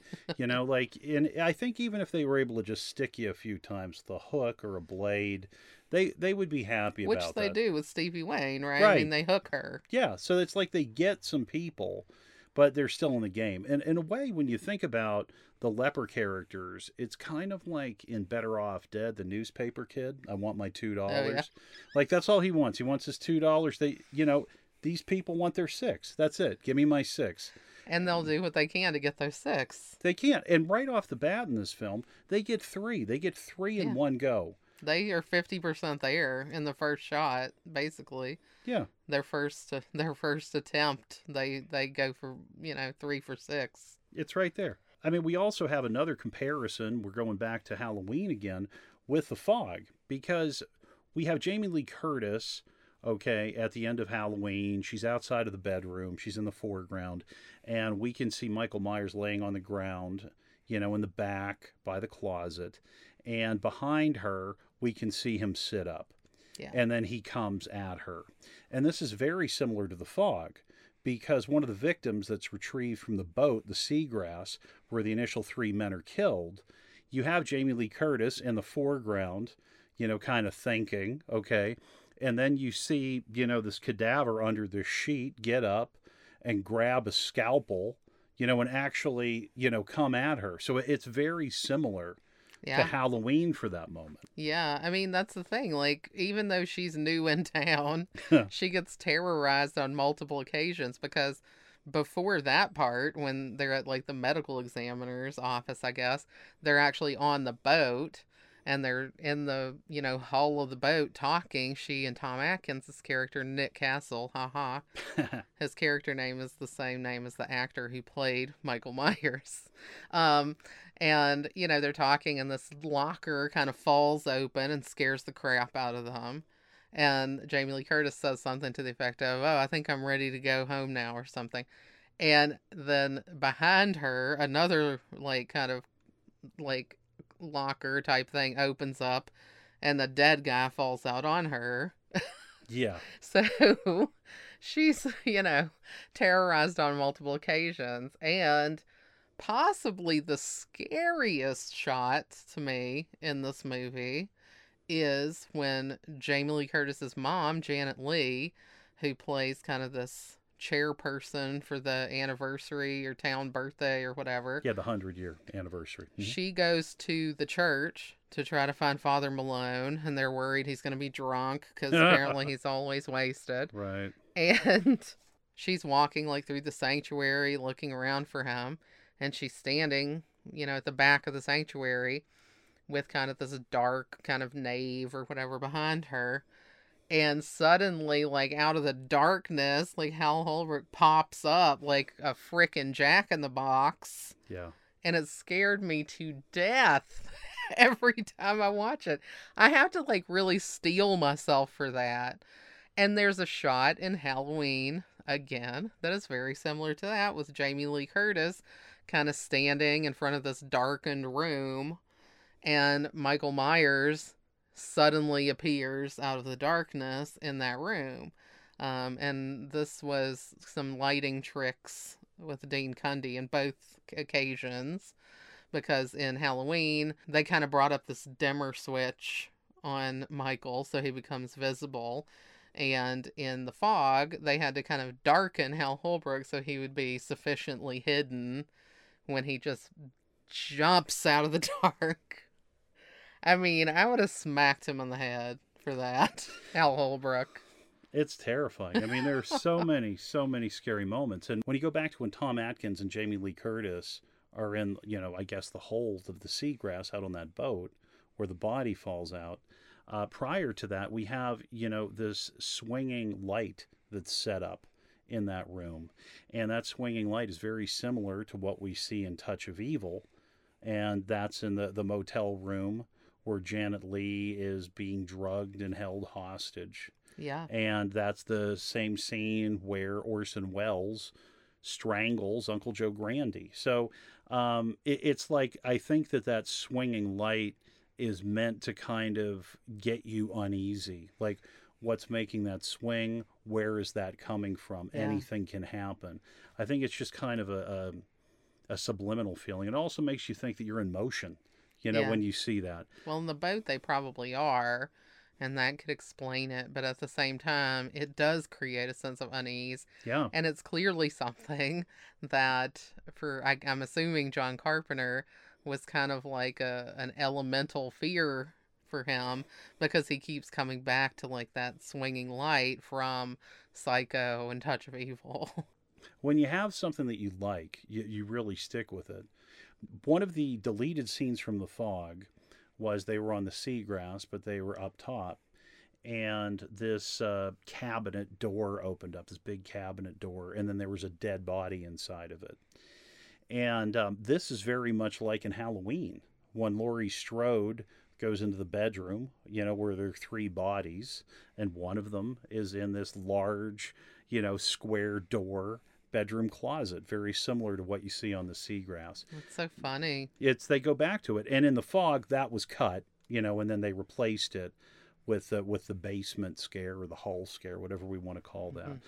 But yeah, I mean there's a lot of themes that we revisit in this, and that's another reason why it's just so nice to talk about both of these films together. Yeah, because they are very different, but at the same time they have a lot of similarities, and a lot of the things that are successful in one were similarly successful in the other. Well, in this, I'd say what the big difference would be The Fog itself. Because The Fog is such a character in this piece, and The Fog was extremely difficult to control. Now, they did a couple different things with The Fog. One of them was when you would see it, like out in Stetson Beach, you would see this glow underneath the fog. So what happened is they would take a picture of the beach, and then they would take it back to the studio, and then they would, like with black material, kind of make the outline of the area. In some cases, they did it for actually the town. And then they would have the fog, and they would have this light on it so it could glow. And they just mapped that over, the existing plate. And that's how they were able to control the fog so well. And that was like an in-camera effect, right? So yeah. It was cheap. Yeah. They did it on the cheap, but it looks really good. Like, you can kind of tell, like, it's not really happening, but at the same time, if you're not thinking about it, which I'm usually not, I'm kind of wrapped up in the story, it just looks like fog rolling into the bay. I buy it every time, and the whole film is surreal. And so with that, I accept that things just don't feel quite right. Yeah, well, and that's on purpose. Yeah, to make us uneasy. I mean, something else in the film, going back to The Fog, now they did like this plate method that I just talked about. And the other thing that they did is they had these smoke machines that they would use. And people would come in and they'd just be blowing, this fog, okay? And what would happen is they couldn't always control the fog. The fog would go a different way than what they wanted. So in one particular shot in town, they actually filmed it in reverse. There's a scene where the truck actually comes into the frame, turns around, it's actually done in reverse. This is the point after Jamie Lee Curtis and Tom Atkins have saved Andy. And they're in the pickup truck and they're in town.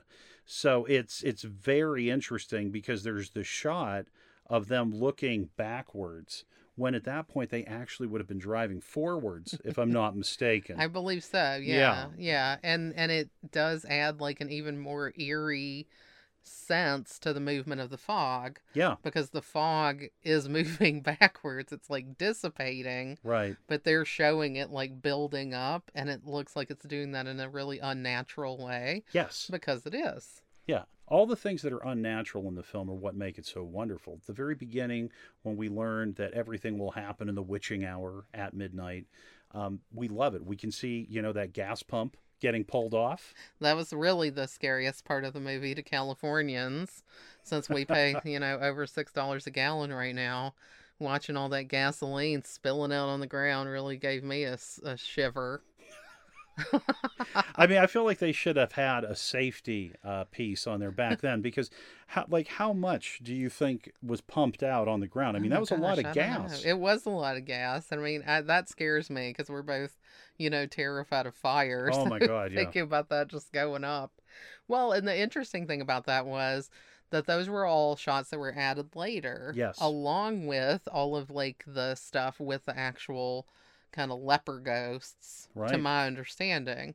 Because the way that this was originally conceived was there were multiple things that contributed to this, but one of the things that Deborah Hill and John Carpenter talked about was that they had visited England together, and they had gone to Stonehenge, and down from Stonehenge there was this big bank of fog, and they kind of were talking to each other, and they're like, oh, what if something was in there, Yeah. and that kind of gave them an initial idea. Well, when I was in England back in high school and we went to Stonehenge, I found it terrifying. I did. I mean, there was so much fog, and you just saw these stones, okay? And you were like, oh, wow, okay, that's the rock formation. That's cool. And we had to, get off the bus, and I had an umbrella. The wind was so strong that as soon as I got off, it blew the umbrella inside out. So it was like really heavy wind, and it was rainy, and it was scary. And I mean, being there, I could really understand why someone would be like, I wonder what's in the fog, because it's a terrifying place. Well, at least is in my memory. I might have hit it just on the scariest day in history, but in my mind, I'm like, ooh, I lived through the Well, big stuff. and we don't know what happened there. I mean, there was like, maybe human sacrifices or something. So maybe Yeah. you're, empathetically sensing, the bad vibes of Stonehenge. But yeah, that was one of the things. The other thing that they had said was, or that Carpenter was saying, was that there was an actual story of some place around Santa Barbara that there was like a shipwreck where it happened just the way it's explained in this film. That, the ship was following this light that was set up on the beach, but it drew them into the rocks and crashed. I couldn't find anything to verify that. So it sounds to me like an urban legend thing, or possibly John Carpenter's doing some myth making here. I'm not sure, but yeah, that was another thing that he had said. But what I thought was cool was that they initially wanted to just have the fog be the bad guy, and it was just this mysterious thing, and they weren't going to explain it, but they, cut the movie completely and showed it in their first kind of, viewer feedback, was that wasn't going to work, and they listened to that. So I'm sure that they were pissed, because we would have been. Oh, yeah. I mean, he scored it and everything. They thought it was set to go.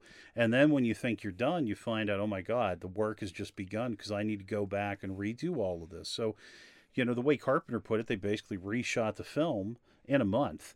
And there are so many sequences that are incredible in the film that were added. Stevie Wayne on the top of the lighthouse, Yeah. that was not there. I mean, that was such a big thing. All of these scary elements at the beginning, the gas pumps, I believe the late night janitor in the Canyon Country store, I Yes. believe that was added as well. The chair moving. The honking, car alarms and things like this. Yeah. All this weird shit that started happening during the witching hour Mm-hmm. was new. And then they had, these leper ghost sequences, I think, were also added later. And the first time we see those is when they go on to the seagrass Yes. and take out Buck Flower, George Buck Flower's first appearance. a Carpenter staple in his first appearance. Yeah. And his name is Tommy Wallace. Yep.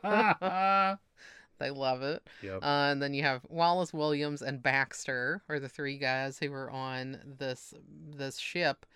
And it's really funny because they're just out in this boat, fishermen, just having a drink, getting ready to turn in, I guess, and then get to work again the next day. And Stevie Wayne comes on and tells them there's a fog bank coming. And Buck Flower's looking out the window, and he's like, there isn't any fog bank. And then as soon as he says it, here comes the fog, and he's like, oh, there's a fog bank. It's hilarious. And, then they start to feel uneasy. They go out to check it out. And, of course, all three of them are donezo. Yeah, they're gone. And I mean, that was something that was added. They actually have the storyboard sequence on the Blu-ray that we have on the 4K disc, and it was really impressive to see the side by side with the finished product and their storyboard. Yeah. So I really like it, and I think that adding the lepers, was needed, and it was that extra punch. Totally. That just brings us into the next area. Because those guys were extremely scary. Yeah. It's Rob Bottin, right, is playing Blake. Yeah. And it's really cool the way that he did. His effect is that he's got like this kind of mask on, and for the eyes, he put this red Scotch-Light material, which is what they put on stop signs to make them reflective. So it's these glowing red eyes. That are really creepy. I don't think I'd seen anything like that before. No, I hadn't. And I mean, the very ending of the film is fantastic. When Hal Holbrook is alone in the church, they've given back the gold. It had been forged into this cross of gold, which is pretty symbolic. Yeah, heck yeah. And so that's given back to Blake, because one of the big things is that Blake and his men want their money back. And they also want their six, as we find out, because they get the money, they leave, and we're like, oh, okay, all right. and then, like, you hear Father Malone, saying something about, oh, why did you get the six, Blake? And then Blake shows up, and the very ending of the film is, he gets beheaded by Blake's saber. We don't actually see the beheading, but we see the blade coming out. And it's a terrifying ending, and it's perfect. It's scary, but it's not loud. In so many films where you have the horror, you have the kill, and a large part of the scare is the music. And this, it's the situation itself that's terrifying. I mean, when you look down the center aisle of the church and you see all of these ghost lepers and this fog and the eyes. I mean, this is very unsettling. I mean, and this is from 1980. 1980 they did this, and I mean, this seemed to all be practical work. This wasn't anything where they're like, let's just CG a rhino head on this guy, it's just scary. And the coolest thing to me is that have been lulled into a false sense of security. Like, oh, right. I guess they did just want their gold. That's a little weird, but hey, whatever. And then, you're back in this quiet church and you start to see the fog seeping under the door. Right. And you're like, oh, hell, here they come. You're not safe after all. And one gets the sense that Father Malone didn't think he was safe anyway. Yeah. I think he was still waiting for the other shoe to drop. But John and I had a funny conversation about this as well, which was like, okay, so they got their gold, but they only got 5 out of their 6. So what happened? I imagined, the leper ghosts kind of going back to almost like a Monty Python sketch style committee meeting where they discussed if they were good on the 5 or not. They're like, well, they did give us the gold back. Yeah, but we really wanted 6. But I mean, we got 5. We got the gold. So are we good on this? Can we move on? No, I think you're really going to have to go back and take out one more, and they did. So, but I really laughed my butt off. Probably a little too much about that. No, I think it's hilarious, and I think that you have a perfect point. I can see it as a Monty Python sketch. I can see it as a Kids in the Hall sketch. Oh, yeah. And it's like the fact that they left means they actually did think about it for a second. They were like, maybe. They were at least somewhat satisfied by getting the gold back, that they considered letting it go, because they could have gotten the gold back and killed Father Malone right there. He was the one who gave him the gold. That's an interesting story, the Father Malone character played by Hal Holbrook. So it was his grandfather, who was also Father Malone, that, seemed to be in charge of this, I don't know, I mean, how do I want to put it? Swindling of these lepers and their death. I mean, this is a lot to carry. The Father Malone character played by Hal Holbrook does not seem like a good man at all. We see him drinking from the beginning. in the back office. And we see Bennett, who is played by John Carpenter himself. He's a guy that works at the church, seems to do some odd jobs. And, he needs to get paid. And he asks Hal Holbrook, hey, can I get paid? And instead of saying, I'll pay you, he actually cuts his hours. Yeah. He tells him to come in later the next day. And this is after he's already expressed. I mean, he said, I need some more money. I need some money. And can I get paid? We saw him working. I mean, he was doing things in there. Meanwhile, Father Malone's in the office kicking back on some wine. Right. I don't know if he's popped off the communion wine in there or what's going on. I think he went for the hard stuff. I mean, I feel like we bought it. I feel like Father Malone would just go to the collection plate and be like, yeah, I'm going to set this up because just take a little off the top for himself. He earned it. And he would think that. I mean, Father Malone is not a good character. And then it seems like he gets a conscience when he looks back at the sins of his grandfather somehow.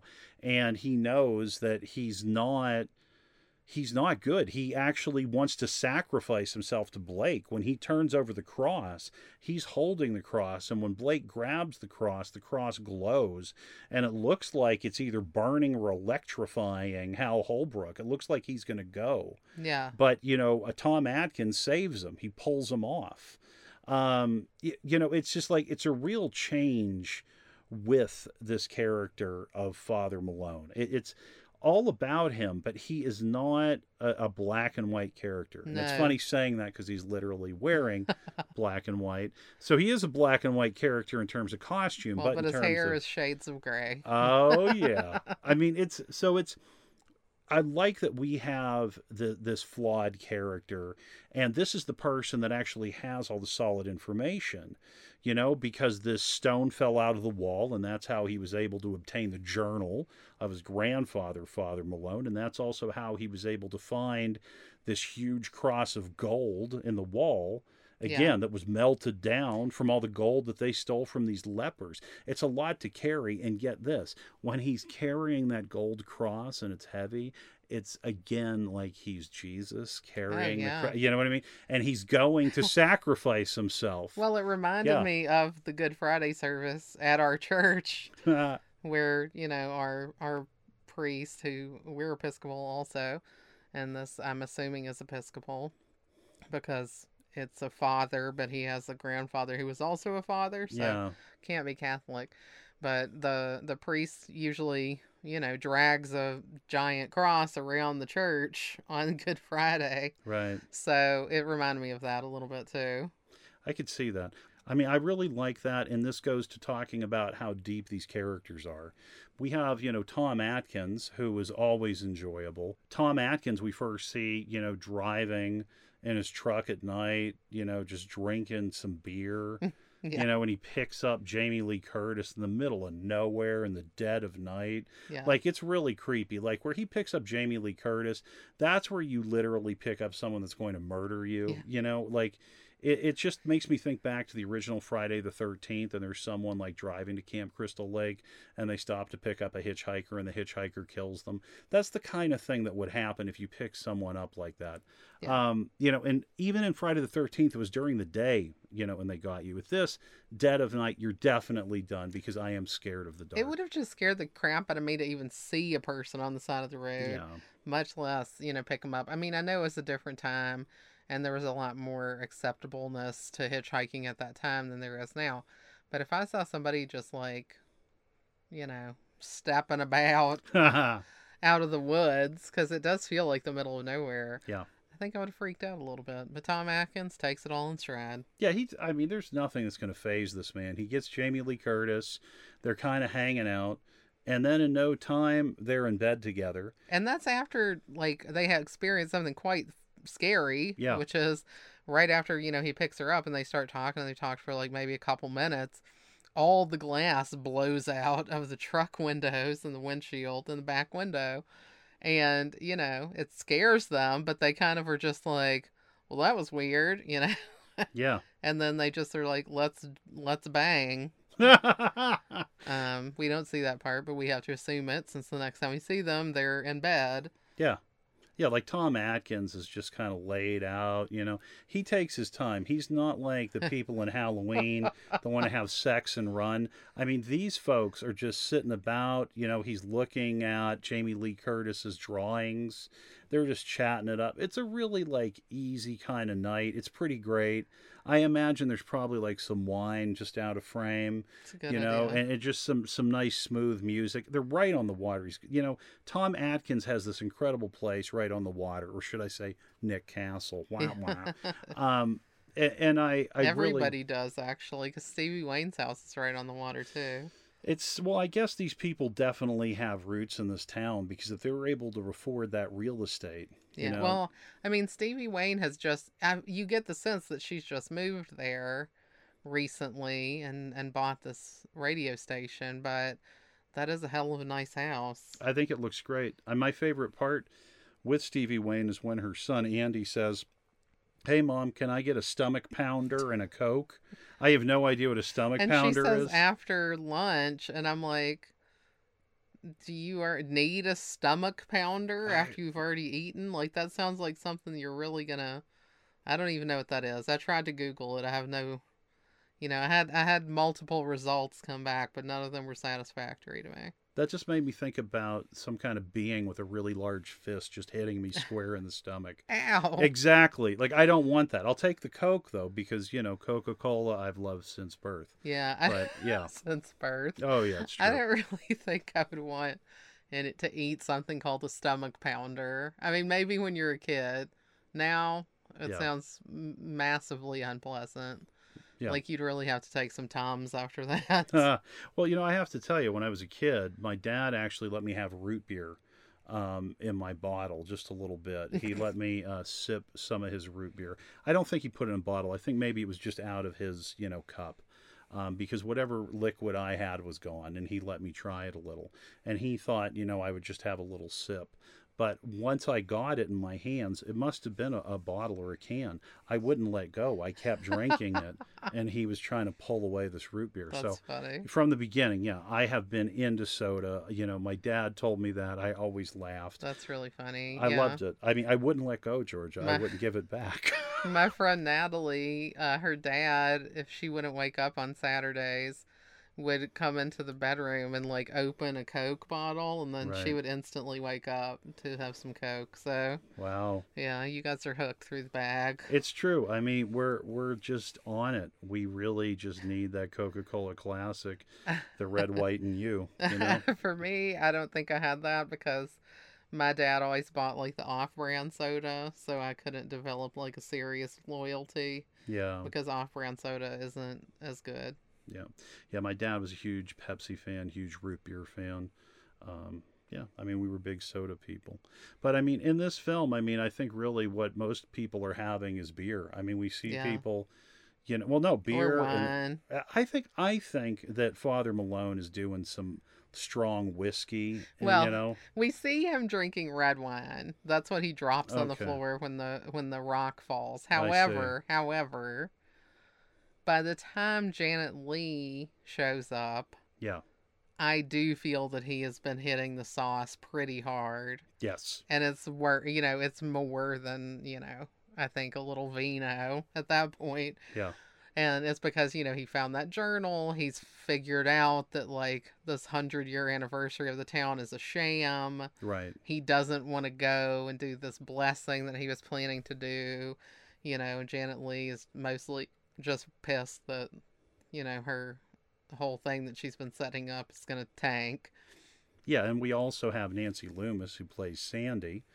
She's back, of course, from Halloween. She was Annie. Yeah. And she's Janet Leigh's assistant. Yeah, when they finally get to have the 100-year celebration, I mean, it's terrible. I mean, the power goes out, and it's like Janet Leigh is like, oh, people could just see the statue and go. And the police are like, I don't know, we should call it. You should go home. And also during this time, Janet Leigh, her husband, is gone. He was on the Seagrass. Yeah, he's Williams. Yeah. Mr. Williams. Which was kind of the other older bearded man. That's not Buck Flower, who got, offed on the boat. He took the saber through the gut, right? Yeah, from the back, like stabbed him through the back. Got the spine up into his chest. Like, it was really creepy. Harsh. Yeah, that was a great scene. Such a great scene. But yeah, so she's still working even though her husband is dead. That would be what my job would ask me to do. That's sad because it's true. Yeah, anyway. What else? Well, let's talk about the actual scene with Dan O'Bannon. We haven't really talked about Dan O'Bannon. Again, another person that John Carpenter knows. And he is a character in this played by Charles Cyphers, who is a weatherman. And he is actually in his weather station, if we want to call it that, and he talks on the telephone to Stevie Wayne quite a bit. He gives her updates on the fog and what's happening out there. So he's talking to Stevie Wayne at one point, and while he's talking to her in the background, we can see through the window that the fog is coming.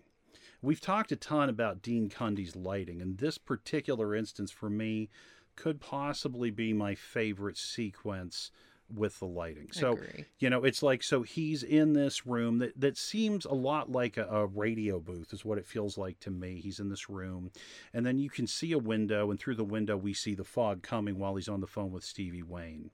And the lights go out, and then he's bathed in this red light because there's this emergency light over the door, and it like adds to the terror because red makes us think there's going to be danger, there's going to be fear, and we know that when you see the fog that those bad guys are going to be in there and you're going to die. Yeah. And like Stevie Wayne is terrified because she realizes there is a power in this, and Dan is like, oh, I'm going to go check it out, and he's like, yeah, these people are playing a prank on me and they're going to be sorry they did. Like, he thinks he's going to kick some ass. You know what I mean? And I'm like, spoiler alert, no. Exactly, right? You're the weatherman this time, bro. You're not Sheriff Brackett. Yeah. And so it's like he goes to the door, and when he goes to the door, the fog is there, and, the lepers are there, and he gets hooked, like, right in the neck, and he gets killed.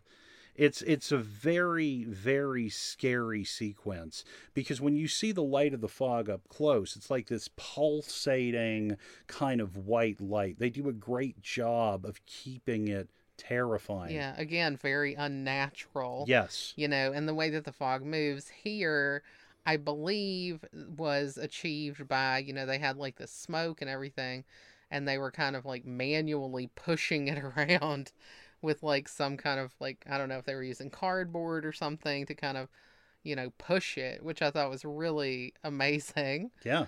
How they made it work. And yeah, the lighting in this part of the fog is, I think, the coolest for me too.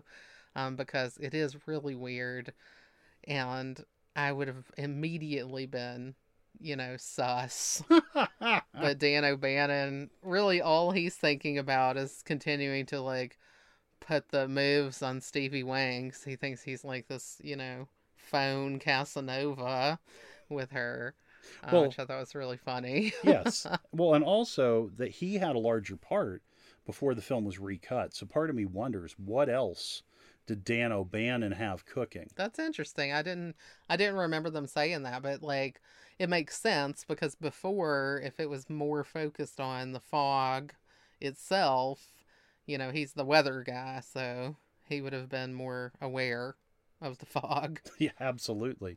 We also have another babysitter connection. We have Mrs. Kobritz, who's watching Andy. Andy, of course, is Stevie Wayne's kid. And so the fog is coming in. Stevie Wayne is like, freaking out, telling everybody, to be careful at this point. I think she's actually talking on air, and I don't know if they have the radio on. They do, but I didn't feel like Miss Kobritz, like, acknowledged it, per se. But, like, the fog, Stevie Wayne can see from the lighthouse that the fog is kind of enveloping the area where her house is, where her son is. And she's terrified, and she's screaming at him to leave, run away. But Mrs. Kobritz is like, oh, let's shut all the doors and the windows. Yeah. And then she stands at the front door that's open, and she tells Andy to go to his room. And I'm like, what are you doing? Well, there's a knocking on the door. So she's actually answering the door. I wouldn't answer that. And Andy was like, no, I want to stay and see who it is, And she's like, no, you got to go.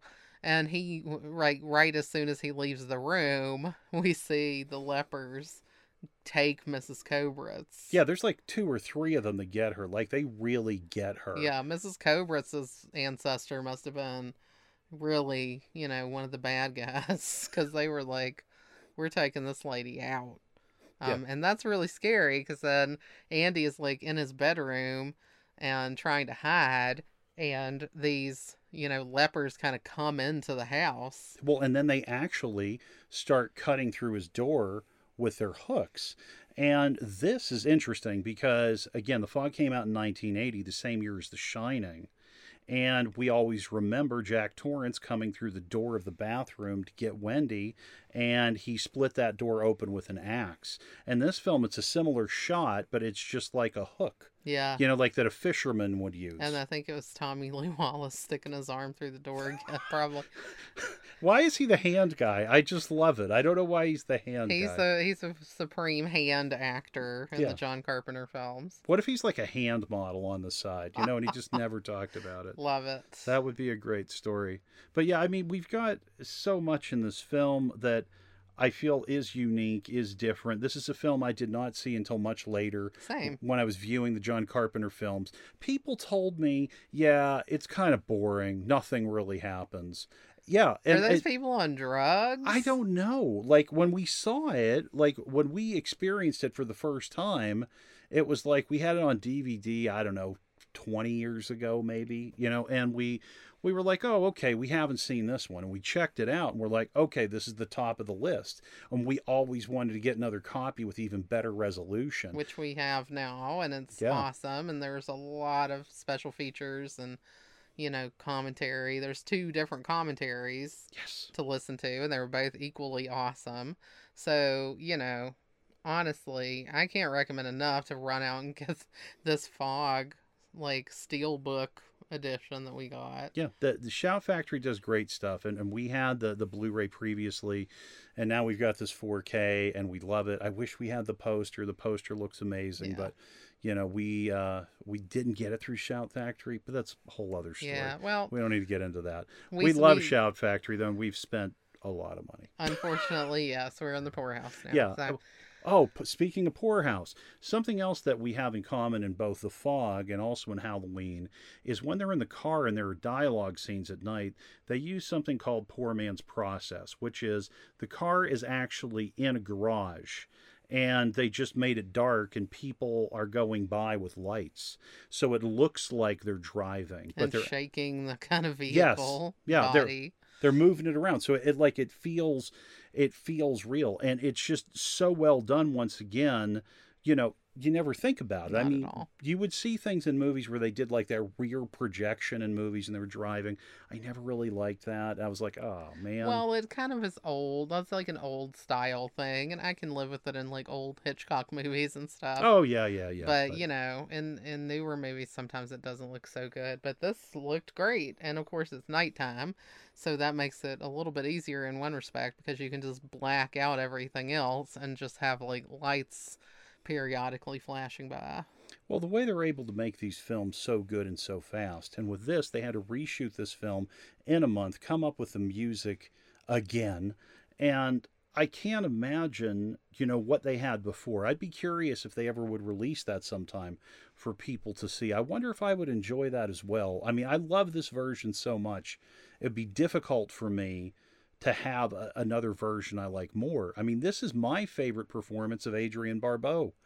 I always thought of her as Thornton Mellon's, soon-to-be ex-wife in Back to School. That's the first thing I think of. I thought about her in Creepshow as the, harridan harpy wife of Hal Holbrook. So those are similar kind of roles. Yeah. Actually. So, it was funny though to see her in this because it's a completely different thing. I loved it. It was so intense. She was alone. She did all those scenes by herself, on this lighthouse set. And she's being a DJ, she's talking on the telephone, she's reacting to supernatural elements that are there. We see her driving to the studio, we see a brief scene where she wakes up, but most of our work with Stevie Wayne is at that lighthouse, and then at the very end, of course, on the lighthouse roof. she is able to have such depth to her character. I really feel that, of course, she cares about her son, but she also cares about the town. She has a sense of responsibility. And I mean, let's get deep. She's literally in a lighthouse, right? So she wants to shine a light and let you know what's happening, kind of be a beacon of hope. Say, go here, do this, it's coming. It's another film where everyone teams up. It also makes me think of, in a way, Jaws.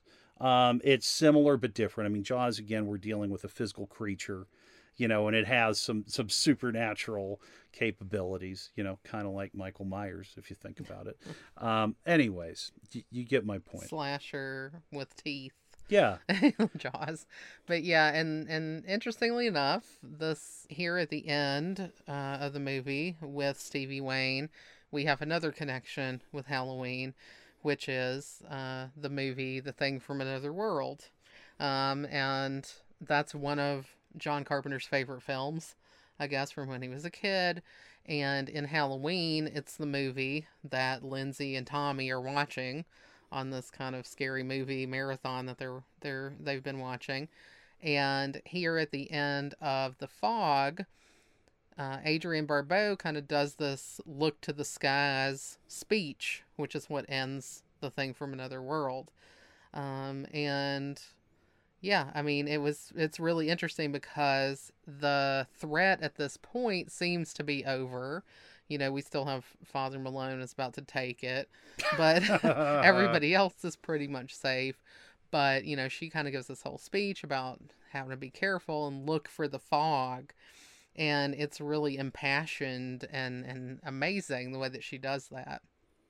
And that leads us to our next movie that we're going to be doing in this John Carpenter horror series. Next week, we will be back with The Thing. Yes, we're back again with another Keith David movie. You can't do better than that. Keith David, so good.